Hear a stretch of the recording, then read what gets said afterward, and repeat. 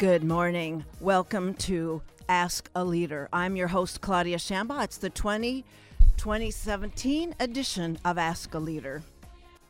Today, the theme will be the theater of disorientation that we're all witnessing at the Trump Tower this fall season into the winter. We're calling it the Theater of Disorientation, and it'll include Trevor School of the Arts Department Director Gary Busby and School of Social Ecology Professor Peter Ditto. It's the last show before, we drop straight into uncharted territory. We'll be right back after just a little tiny break longer.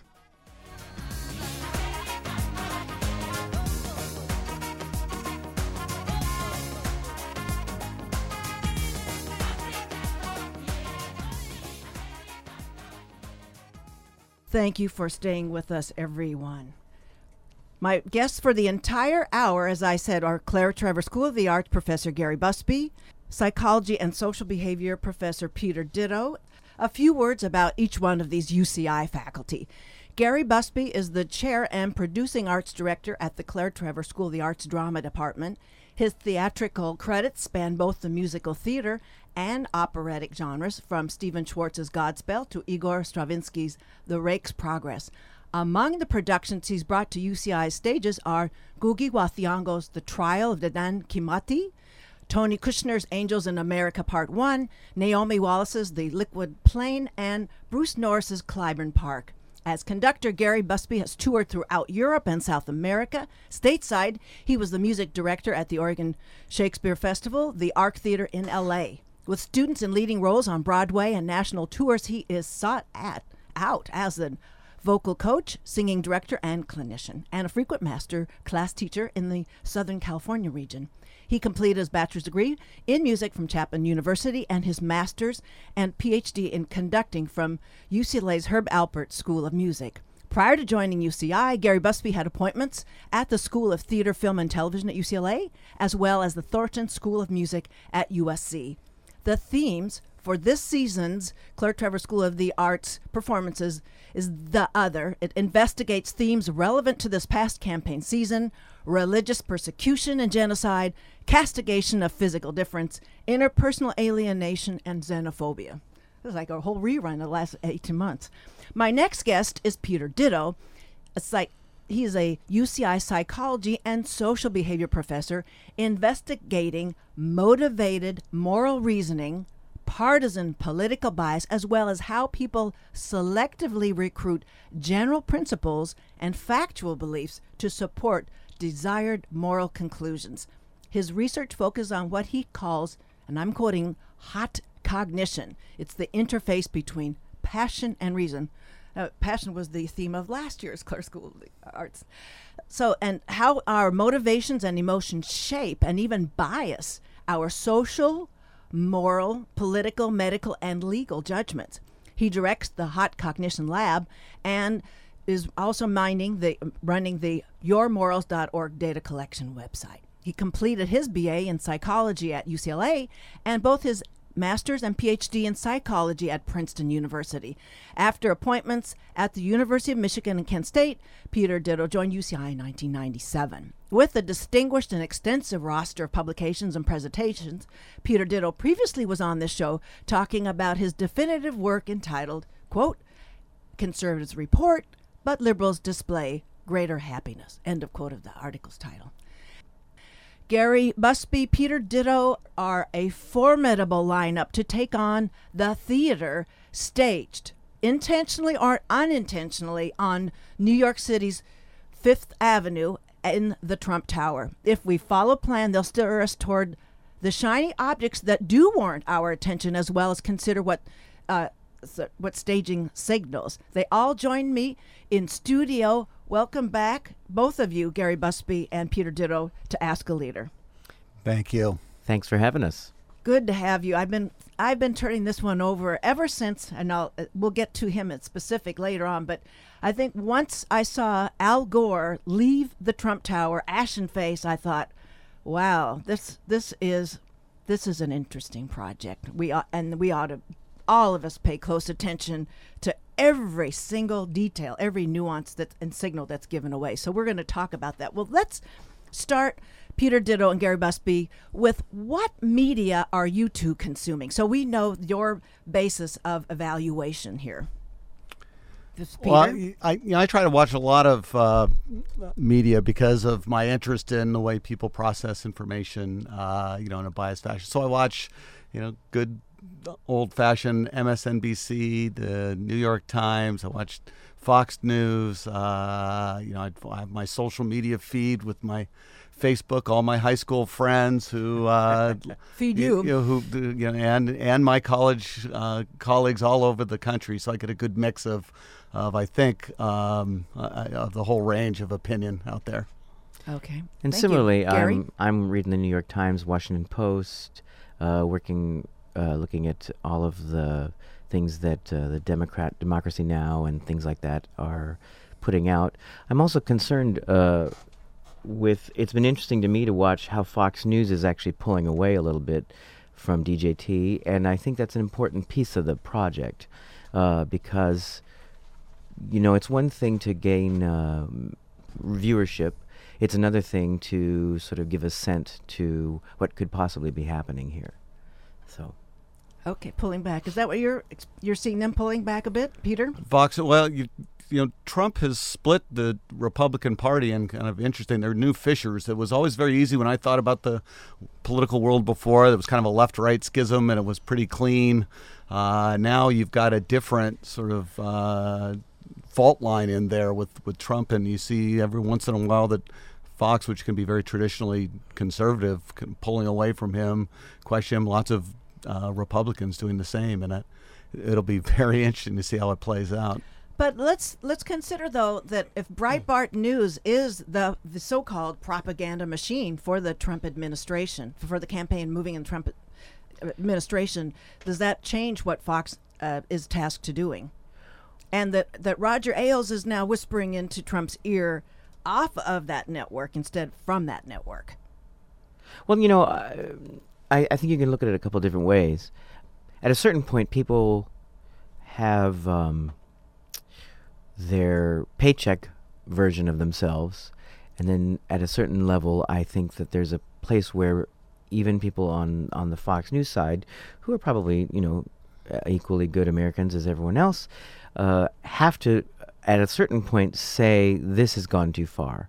And I think there's a little bit of that. It's what Peter was talking about. It isn't just a left-right schism anymore. I mean, the Republican Party is fractured into a million pieces. And I think that's going to really affect his ability to govern ultimately, because there are going to be people who cannot side with him unless they just completely give up their moral compass. And I think that's what we're all going to be looking at. And I think it also takes place in the news as well. I mean, who was I can't remember the name of the newscaster who castigated Trump about taking on the CNN guy. Yes, Joe Costa. Yeah, Joe Costa, that thinks. And, I think that's indicative of the fact that people are beginning to make their points known, because in the media, the fact that the American media supposedly is free, that's what we have to look at. I mean, I think people who respect that and have come into the media for the ability to make points about the political process freely, and as they are being sort of indicated that is no longer appropriate from this administration or this incoming administration, that's what's going to start to make waves, I believe. Yeah, I mean, I think what people forget about American politics is it's coalitional, like all politics are. There isn't just a Republican Party and a Democratic Party. There are coalitions within those. So the conservative movement's always had this kind of social conservative, foreign policy conservative, economic conservatives. They don't always agree on everything, but they've found some common ground together. And so what Trump has to do is maintain a lot of his power comes from this alt-right, Breitbart, far-right kind of part, but that's only a very small part of their ruling coalition, and he's got this task of trying to keep them in check, and they're going to push him in various ways. And then there's kind of a standard Republican group that I think Fox News represents fairly well, except for Hannity and some of the other more far right group, and they're going to rebel when he says some of the things that he says that are obviously untrue or offensive in various ways. Then he's going to have to hold them together and hold this alt-right together, and it's going to be a real balancing act for him. But if anybody can do it, Trump's got the flexibility to, in the way he speaks and acts to do that. And it seems like that the reason that that's sort of looming right now is that the reports right up until this hour there's still a whole lack of clarity. What kind of policy? This guy ran without really any policy sorts of fill-ins, and now it's just still not clear where he's going with name your topics. Well, I think except for trade. Absolutely. Yes, and I also think that's precisely we're looking at the reason that someone like this president-elect could be elected is it's twofold as I see it. Partially because the country always zigzags. We had our first African-American president who is basically a centrist. He's probably no more to the left than Eisenhower was, Obama. And but the country has been fed via Fox News and the conservative factions that they are worse off than they were 8 years ago. And people, I think, need to rebalance and have a look at the other side of the spectrum. And they don't necessarily understand that they are better off today than they were before because of the fact that there are more people seated at the table. And that is a problem for the Middle West and the South and traditionally, basically, white-interested people. And I think that issue is the driving force behind what got Trump elected, because ultimately Hillary, to go from an African-American president to a female president, it was too consistent. It would have been 2 consecutive administrations that would have gone that route, and I don't think the middle of the country was ready for that at this point. Okay, I want to start with some of the optics that I thought were really quite extraordinary, and I guess we'll let Gary start with this because of his involvement in producing sets and all that. So if you could comment on the setting, the towering Trump Tower on New York's Fifth Avenue. It's an unprecedented kind of a locale, a stage setting, and it's I would call a hulking and opulent kind of place we've got. And I've noticed now there's the freight elevator. You can tell from the backdrop of people coming and going there upstairs, and there's the sort of more luxurious, the more lavish passenger elevator. So it's a very gilded setting with all the color of the amber marble backdrops and the warm coloring light. What are you impressed by with this stage set? Well, it represents and I think it's what Trump has sort of dialed into. He is the epitome of what America is, that part of the American dream. That ideally we can all have that. That can be ours. And I think he's showing that by showing that kind of opulence, he's appealing to a part of the American psyche that says, this is what I want for myself, and this is the guy who's going to give it to me. That's not based in any kind of reality, but again, theater is not reality. Theater is a portion of reality, and it's meant to manipulate us, to manipulate our feelings, and that's what I think he has done quite well. All of that opulence is part of what the greed of American consumerism and what that means to people who don't have. That's the issue to me. It's showing people what this is what could be yours. It's that phony dream. It's fool's gold, and I think that's a big piece of the process. What do you think, Peter? Peter, yeah. Yeah, so I'll give you my take on this, and it kind of, again, You're the doctor. I'm a psychologist, and so I go back. I don't think you can understand Trump unless you think about dominance and its role in primate behavior. Okay. So all primates are hierarchical. Right? Somebody becomes the leader. We line themselves up, and there's two different ways that psychologists and anthropologists have decided we do this. One is dominance. So the animal that's the biggest, the strongest, the one that that just sort of asserts themselves, that's one way to get power. The other way to get power is prestige.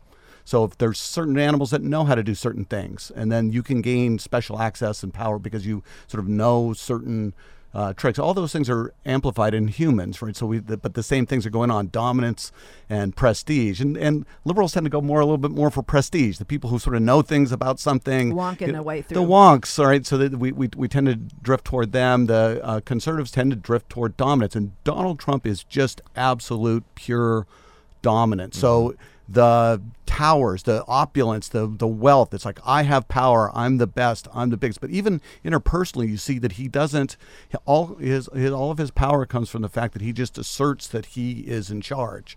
And if you watch him argue about things, he doesn't really justify his opinions. He simply asserts them, and he challenges people. If you watch those Republican debates, they were pure dominance contests. They were just, people would challenge Donald Trump, and he simply wouldn't give in. It doesn't matter. You can sort of confront him with things that are obviously untrue, and he'll simply say, no, they're not. And unless you can break that, it's very hard. And so that's his power, comes from this just sheer dominance of everything. And that's his. You can see the way he belittled Mitt Romney, brought him in and sort of shamed him and showed him who was in charge. And we're going to talk about all the guests that I can think of. So, he can't let anything go. He has to be in. He has to dominate. He has to say, I'm right. And the last thing about dominance, though, and all those things, is it's not about, animals don't become the big dominant animal because they beat everybody up and they fight everybody. They display. They stop fights by showing them that they're the toughest. They dare people, and that's what. So all this performance, it's a dominance performance. It's, look how much money I have. Look how much power I have. Look how much everybody sort of defers to me, and that's you have to display and put on this theater, right, so that people won't challenge you.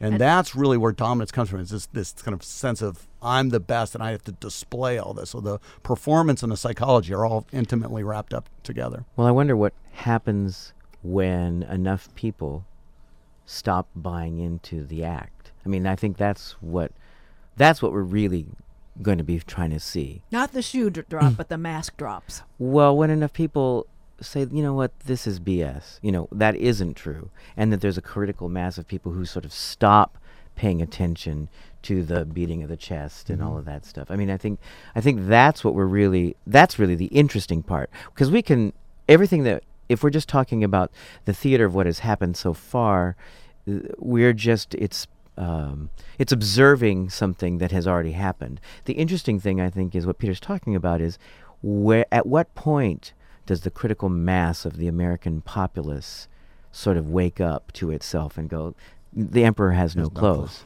I mean, right? That's exactly right. I mean, and that's part and parcel of our education system. I think, the dumbing down of the American public has been to the advantage of this dominance culture, because you don't have to have actual answers. You just have to be able to display that you can be in charge. I mean, do you think that's right? Yeah, I think that's the hollowness of it. Right. Ultimately, is the display all the trappings of power and making decisions. Not, that sort of started with George W. Bush. He would always talk about how he was a decision maker. There was never about the quality of the decision. I'm the decider. It was like, I made a decision. It was a really tough decision. It's kind of content free. All about, I'm the one that's in charge. Plan free, consequence free, that kind of thing. Well, Gary, I'm not going to let you change the whole show. Because I want us to look at those shiny objects that are being presented and what's happened, because it is in real time still happening. Oh, of course. And so an agenda is sort of getting codified as this whole pageant is rolling out there. So let's witness then you were talking about the people that are coming in. I mentioned Al Gore coming in, and Mitt Romney was brought in for show. So, and we have the phone call coming in from the Taiwanese president.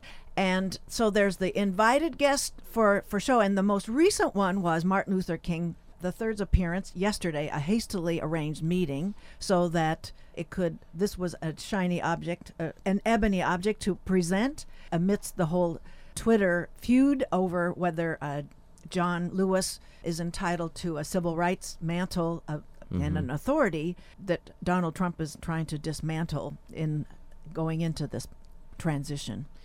Yeah, I mean... So which ones were you watching coming in and out?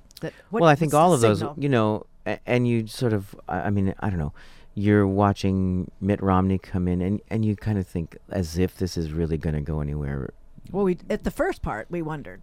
Well, you wonder. But it was a split decision. We could hear about the background. Yeah, and I think it also plays into the fact that people will seek out their 15 minutes of fame, even to their own detriment. I mean, if you think about Martin Luther King III, and why would he go against his father's wisdom and mission for his 15 minutes of fame? You know what I mean? Well, I'm not sure. I think Peter's talking, though, about, that if a president-elect calls on you, I mean, it's back to the power thing, I think. I don't think Martin Luther King III, you think you can. I think you can. I'm not sure you can turn down an invitation. Oh, I think you can. If the Rockettes can. Well, that's for the performance, for the but I mean, meeting. But you understand? I think at a certain point, if you have your own moral compass set up where you need it to be, and you aren't playing the political game, see, if there's no traction for you there. He's a different guest than the others. Right. Does that make sense? So maybe that's the problem then. The power was part of the steady stream of everybody coming in, so it made it more difficult for him. I mean, none of us are in his mind, so we can't understand why that choice was made. We can postulate and wonder about it, but it's not that we can actually, he didn't tell any of the three of us sitting in this room why he chose to show up there. So the way I would describe it is that, and this doesn't just start with Donald Trump. I think Republicans have done this effectively for long. They play chicken. So they're willing to take, Donald Trump in particular is willing to take everything, push it as far as it can be pushed, to the point where it might break the republic, and other people have to either bow. You either have to pull out of the way or crash into it and let everything crumble. And so, people want to show appropriate respect to presidents. They have those feelings that, boy, there are certain things that should be done. Boy, maybe we shouldn't question the legitimacy of an election. But that really could have these detrimental effects. But where Donald Trump's willing to push those things right to the edge and make somebody give up, right? That's the power play, right? And makes people say, well, for the good of the nation, I'm going to back away, or maybe it's not quite that explicit, but they back down, and as long as he's willing to push that power, and nobody will either take it to the brink or force him somehow to apologize or say he was wrong. That's how you break the dominance, and he doesn't. He's very good at sort of challenging that and showing his power and making other people take fairly extreme measures to challenge that power. Again, Martin Luther King, right? He could have done that and said, "Look, I'm not going." Or John Lewis, who took I'm sure it took a lot of thought for him to decide to say what he said, decide to not attend the inauguration, and there's real consequences for that. I think there's consequences in the long term for that kind of thing, and that's what Donald Trump forces people into. I think Elizabeth Warren is going to be the one to watch in this regard. How she continues to push against Trump, and what that power play is going to be.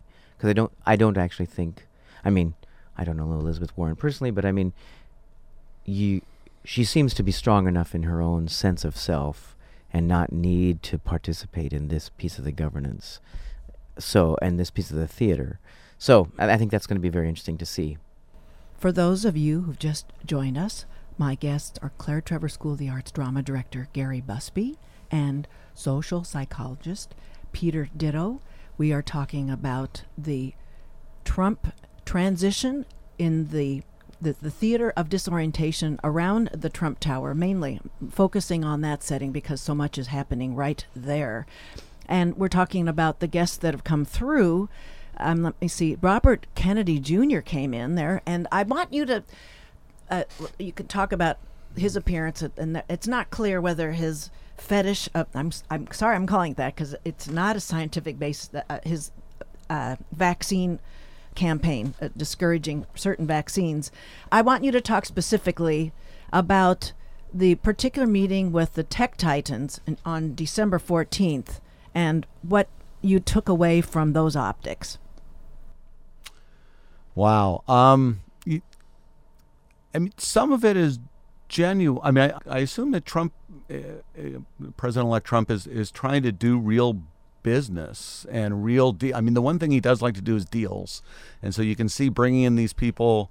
I'm sure he is trying to figure out ways to work with them.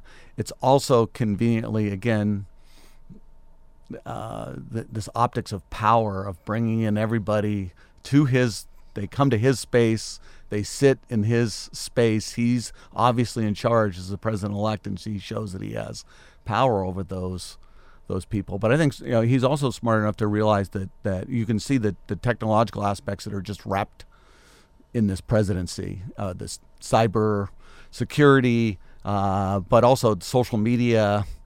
And that is a completely different way of communicating now. And so I'm sure he wants to be involved with those people. He wants to have some whatever control that he can get over those people, or just a sense of what deals can be made with those people. So, Gary? I think you're absolutely right, Peter.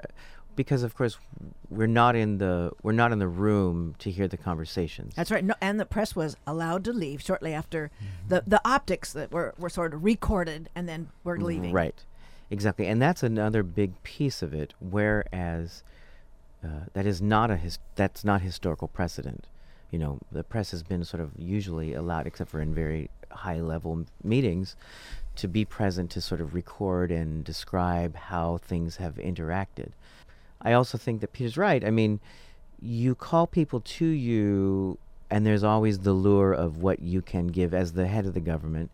You can provide this, that, and the other thing, pave the way easy. I mean, he's, the sort of the deal maker deluxe at this point.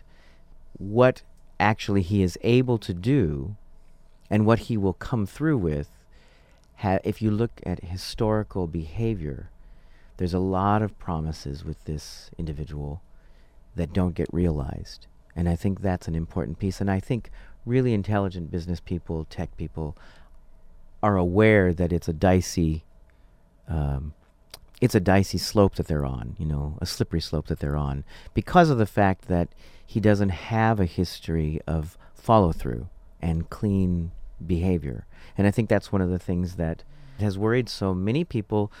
Whether you buy into the sort of idea that this is basically big business or not, follow through and consistency and all of those things. That's why the constant thing of shiny objects and the refuting of stuff is happening, because it diverts our attention and we don't sort of go after the truth. I want Peter to talk about that. That's a lot of your hot cognition is while we're getting these half-truths or falsehoods at us, we're sort of what that does to us psychologically while we're trying to understand the reality of the new presidency. Yeah, I mean, so a general topic. So this has been going on forever. I mean, so what I study is really motivated reasoning. So the way that people come to believe what they want to believe, that they're more likely to accept information that tells them something they want to believe than information that doesn't. You can find holes in information that doesn't, information that sort of tells you what you want to believe, you kind of accept, right? And that's been just politics has been inundated in that forever. We've had two different sides that have different sets of facts. For a long time, global warming being kind of the classic example of two different sets of factual beliefs that people have, but we have them about the economy and everything else. Trump is the master of that. He's really doubling down on that. In a lot of ways, he's he's like human clickbait. He says the most extreme. He really embodies the internet culture. So he's not interested in detail. He'll make the most extreme statement out there, and with no nuance, no context. And well, actually, I want to mention Peter, and Gary can talk about this too in terms of script. But when I followed closely the language that was used in the press conference, and I know we left the Tech Titans. We're going to go back to them later on with some other optics. But so with that press conference, such that it was rich in adjectives, and there were a paucity of verbs in there. And I don't know if that was something you sort of registered. Oh, yeah. I mean, if you're adjectives only, it's hard to follow what that means. Sure. It's really, really wonderful, and it's really, really great, and it's going to be, best words. And for God's sake, if you're looking for any kind of hope of intellectual through line, A, B to C to D, it's over. That's the piece of the puzzle that is so disconcerting, I think, to thinking people. But Peter's right. If you want to believe that this is the way it's going to be, this is going to make it better, you don't hear that. There's a way in which all of those adjectives sort of soothe people, and lull them into obeisance. Really, I mean, is that? Sure. I mean, I think if people. If you tell people something, that this economic policy is not going to work, or here's the problems, people want to know, well, why, what's going on? Tell me the details. I don't understand. If you tell them, here, everything's great, here's your great, the things that you believe are really the right things, they don't need a lot of detail. They just sort of suck it up, soak it up, really, and, absorb it. And everybody, both sides do this, but again, people get told what they want to believe. And they accept it, but Trump's really good at it, and the things that are really dangerous is the way how effective he is in some ways. So the one thing that he's trying to do is undermine trust in the media, trust in the mainstream media. If you can do that, if you can take that media down, then anything they say can just be, well, I know that they're telling you all these details about Russia or whatever, but then none of that's true. Well, you don't need to refute it point by point. He absolutely executed that step. I'm concerned that there may be a point of no return with conflating what CNN did with what Busby did last week with the dossier. And the fake news. I think that's going to be very hard to walk back that line that was drawn there. Yeah, they've sort of taken over the fake news idea, which is, to me, it's becoming this completely hollow phrase like judicial activism.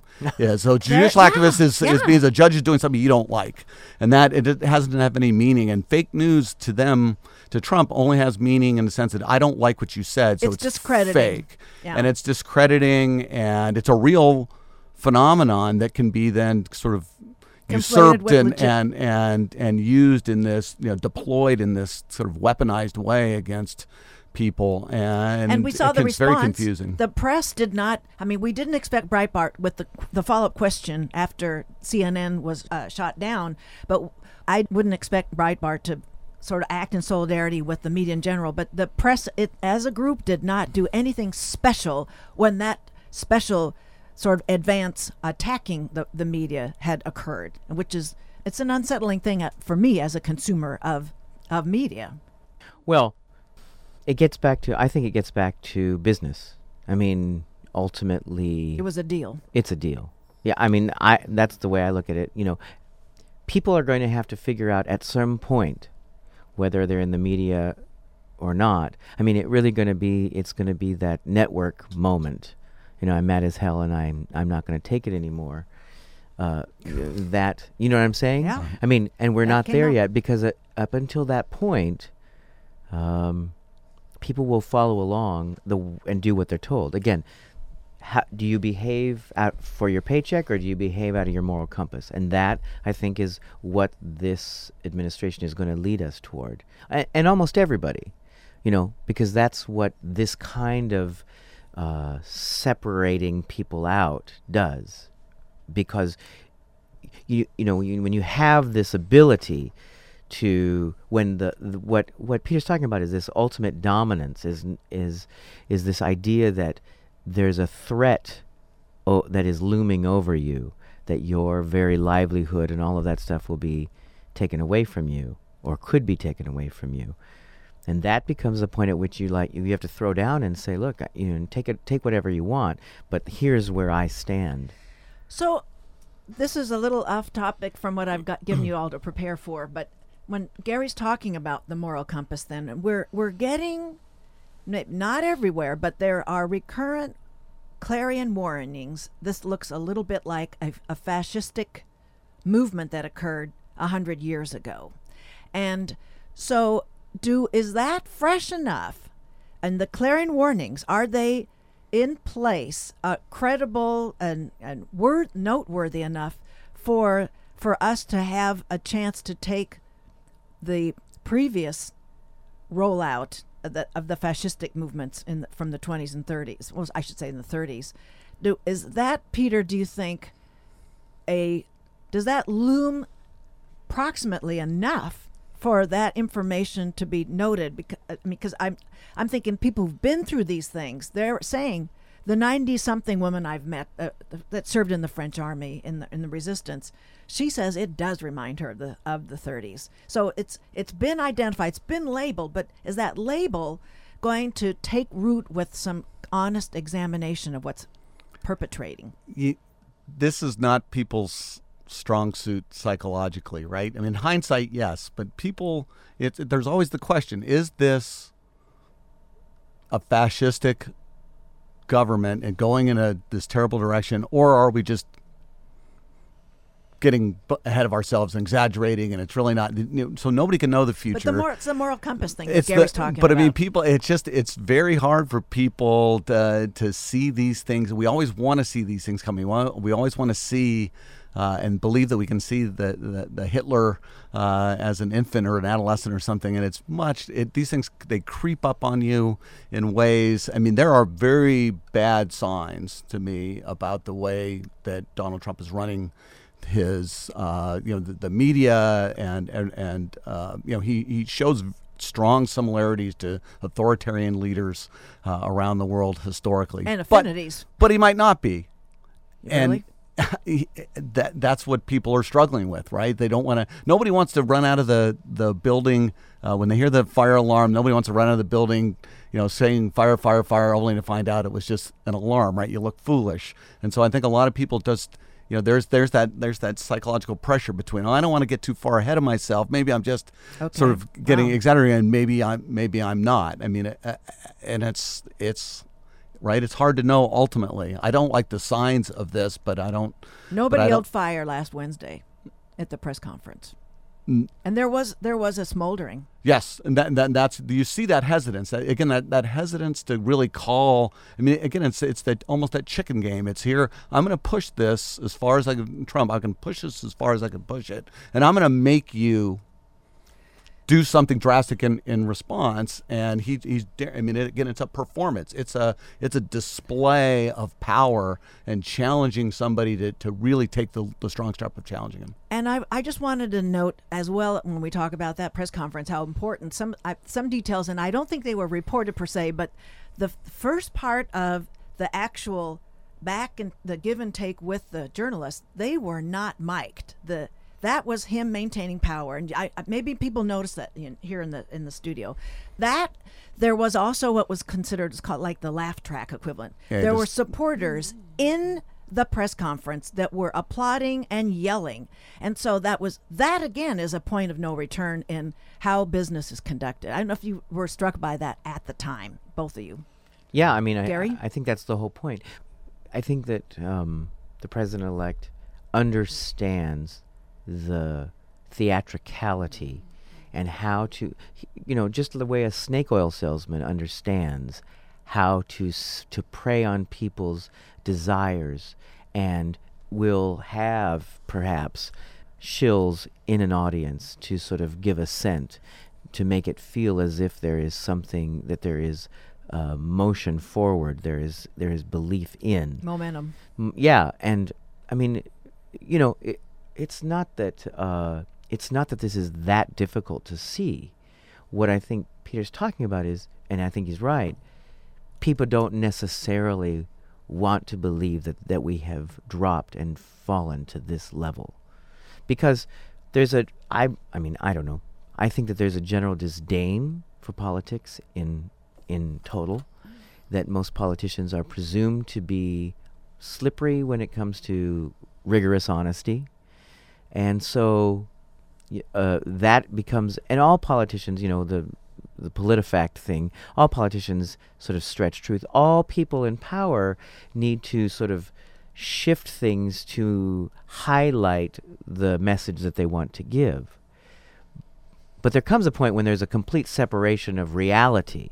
And I think, for me, that's the place that we're at. We are at a complete fissure of what is actually happening in the real world and what's happening inside the mind of this person.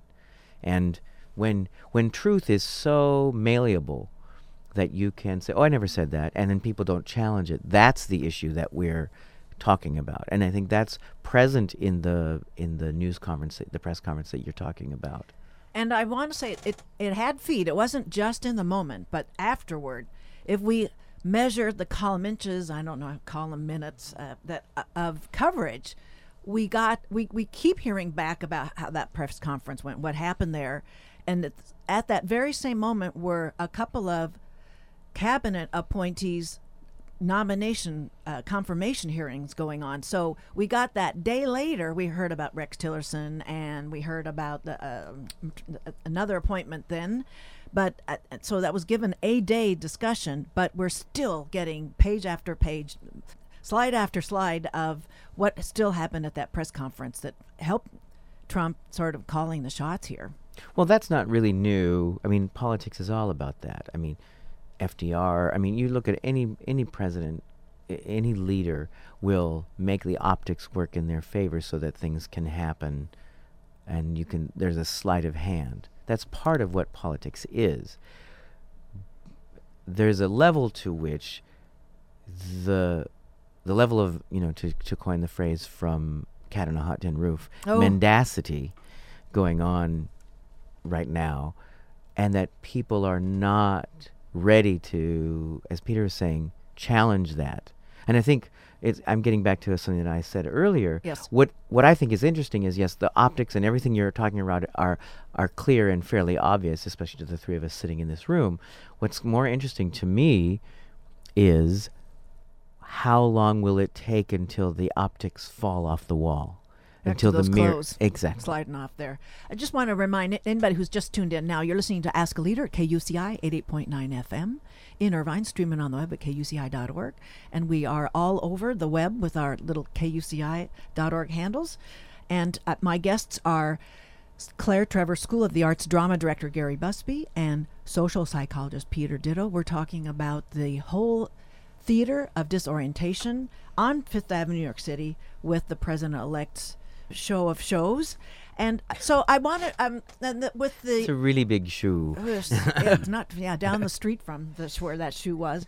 So we have to also address the fact that in these optics are the always appearing offspring of his adult offspring. They were at the Tech Titan meeting. They were at the press conference, and he gestured to them, and they were there. They're always there, and we know that several of them are going to be in the West Wing. And so and while that's all going on, there's this story, and so maybe Peter could talk about that. We don't know if is it commerce, is it politics, but we're getting word that the things that Ivanka is sporting, those are all licensed goods of hers that she's promoting while she's meeting with any of these distinguished guests that are coming into the tower. This is so disorienting. Yeah, I mean, there's all kinds of issues we can talk about with the conflict of interest that that are just obvious, and I guess trying to stick with the display or the performance aspects of it, I think are so interesting. His children are obviously these kind of attractive people. It's kind of like a Mattel toys. They kind of preen like Mattel straight out of the box without hardly moving. Kind of not to disparage them. I don't know them. I don't know whether they're good people or not. But yeah, they're trotted out as kind of props. It's part of his whole sort of. Apparently, he has a sort of interest in genetics, and he thinks that lots of things run in families, and he thinks he's got good genes. I think he thinks his family has good genes, and those are the people who he talks about. Just the other day in this interview, he said, dealing. I don't think it's something you're born with. You're born with negotiating skills. You either got it or you don't got it. I think he thinks that about a lot of things, and this sort of his whole family unit is sort of part of that whole display of we're just those kind of people, right? We're superior creatures, and it runs in my family, and why wouldn't I want to have those people with me? And they're part of him, and it's part of his whole, which we haven't talked about, sort of narcissistic personality, which I think is the part of the problem with all this. Well, and that gets sort of covered over with those sweeping bombs of the superlatives adjectives. and adjectives that he's using. You can't really. It doesn't look so sinister because I'm just so glad to hear that everything's going to be all right. I don't know if I get to string those adjectives. Big, huge, tremendous things. Greatest job producer that God ever created. That was what he said at the conference. Beautiful event, tremendous talent, fantastic, elegant day, very, very special, and it just goes on. And so, I guess it's sweeping, and it's a sort of a little endorphin wash on the brain. Yeah, well, and at what point does that have to actually amount to something? Because, that's the issue in politics, is you can talk yourself a blue streak, but until something happens and people's lives are made better by the laws enacted, then, and that's why I'm wondering, how long will the charade last? So let's ask the psychologist. Do you have any idea how long, or does this is a hard here's what gear to shift? What all politics is about self-worth, and politicians give you a story about the country that either tells you, well, boy, I'm doing well, I'm a successful person, or I'm not. Donald Trump captured that, right? So there's a bunch of people who felt like they weren't respected, felt like they weren't doing well, and he's telling them, you're great, you're right, and those sort of egghead liberal types, they're really not right. The educated types, there's this big education schism, right? So that's where things broke in this election, and that telling people that they're good, that their ideas are right, that those PC things, that they're telling you can't say things, that media that's telling you things that you don't like, that all that can do the same business that jobs can do. So one way to get self-worth is to get a job, make more money, do better for your family, bring home more, and that's ultimately where it comes from, right? But you can give people a lot of self-worth just by telling them, you're right, those people that you don't like are bad, and that'll last for a while. That sort of symbolic gratification, I think. Well, let me just say something that you might find controversial, but the same thing happens on the other side. So the Obama presidency did very much that for liberals, right? It was like he endorsed, I'm a good liberal, he endorsed values that I like. Boy, here's this president that does these things. And the economy for many people, and that was true for lots of people, and the economy didn't come along for them. They weren't getting better jobs. Things weren't going, and it kept them sustained for a while, I think, even through another election, the promise of Obama, but eventually it fades. And I assume the same thing would happen with Trump. It may last longer than you think, right? But eventually it's going to come back to whether people are getting jobs, whether the economy is getting better, whether there's sort of tangible benefits. But there's a longer lag than you would imagine. No, you're totally right. But the thing that is different, I think, we don't know about the Trump presidency, but in the Obama presidency, part of the issue was the absolute thwarting at every opportunity by the Congress to everything that he tried to do. And ultimately... So that was a different dynamic. Well, but you're absolutely right. He tried with the stimulus package and all of that stuff, but at every turn, the things that he was not given the sort of sweeping latitude that any other president in that kind of financial situation where the country was in 2008, 2009 might have been given, precisely because of the fact that it was decided by the Republican minority that they were going to try and make him a one-party president, or a one-term president. And so And I think Peter's absolutely right. The difference is there was actual stuff trying to be put forth. The Affordable Care Act, with all of its faults, is an attempt at that. The stimulus package was an attempt at that. All of those varieties of things have been trying to work. And I'm not saying that I think Obama is going to go down as a very good president, but I also think he miscalculated a lot, and in an effort to play fair. And that's the sort of the difference. You talked about it at the very, very beginning, that there's you can gain leadership by knowing stuff and being good at stuff, and you can gain leadership by being dominant. And you have literally back to back these two those forms. So I wanted to have this audacious kind of prospect for you to consider as we wind it down, is that the chief strategist Steve Bannon's expressed an interest in being the Leni Riefenstahl of the Trump administration. So those are his words. We're not putting any words in Steve Bannon's mouth. Goodness forbid. So I'd like for you to, when we talk about optics, that's a heck of a lot of optics. And for everybody to know, Leni Riefenstahl was the cinematographer for the Third Reich. Yeah. And so if anybody remembers in those movie loops that we saw when we were kids in school, those are all her films showing the Munich Nazi rallies that the Fuhrer led. And so this is what Stephen Bannon is calling up for us. Yeah, and I think that's completely consonant with what it's that whole idea of appealing to a people who have felt disenfranchised as more people have been allowed and invited to the table. It's the polar opposite of what we are espousing here at the university, which is that diversity makes us better.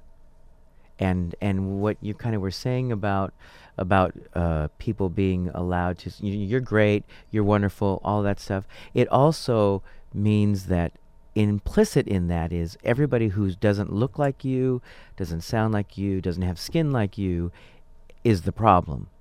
And that's where I think that's going to be the biggest piece that heads us into the scary fascist direction that you were talking about earlier. Okay, on that note. Yes, Peter, one more thing? That's what's so scary about this is there's this performance aspect, and Bannon, people who are focused on trying to present this image, and it's all tied up with Trump's psychology, his own need for self-aggrandizement, and they just feed that. And I mean, sometimes they're trailing, sometimes he's out there trying to sustain his self-esteem, and they're patching it up afterwards. But it's a dangerous combination. There's a sense in which almost I feel like President-elect Trump is being played not just by potentially the Russians, but by his own staff. Right. And I mean, using his own weaknesses as a way his shiny object of presenting this dominant image. Yeah. Well, gentlemen, I really appreciate the chance to have this interdisciplinary, rich discussion of what I think are some real looming concerns that I want for people to take away from today and steel themselves for what's about to be rolling out. And we all have a role, folks, in being adjusting our moral compass, wearing that wherever we go, and we all join together in calling this. So I want to thank Gary Busby, Claire Trevor School of the Arts Chair of the Drama Department, coming in, and Peter Ditto, Psychology, Social Behavior, Social Psychologist, coming in here from Social Ecology. I want to thank you very much for coming on the show today. Thanks for having us. Thank you. Thanks. Next week, we'll hear from Reverend Mark Whitlock of Christ Our Redeemer. Wonderful program last Sunday, which we'll reprise on this show next week. Then my second guest will be congressional member from the 45th District, Mimi Walters. So much policy, so little time. Talk with you next week. Thanks for listening.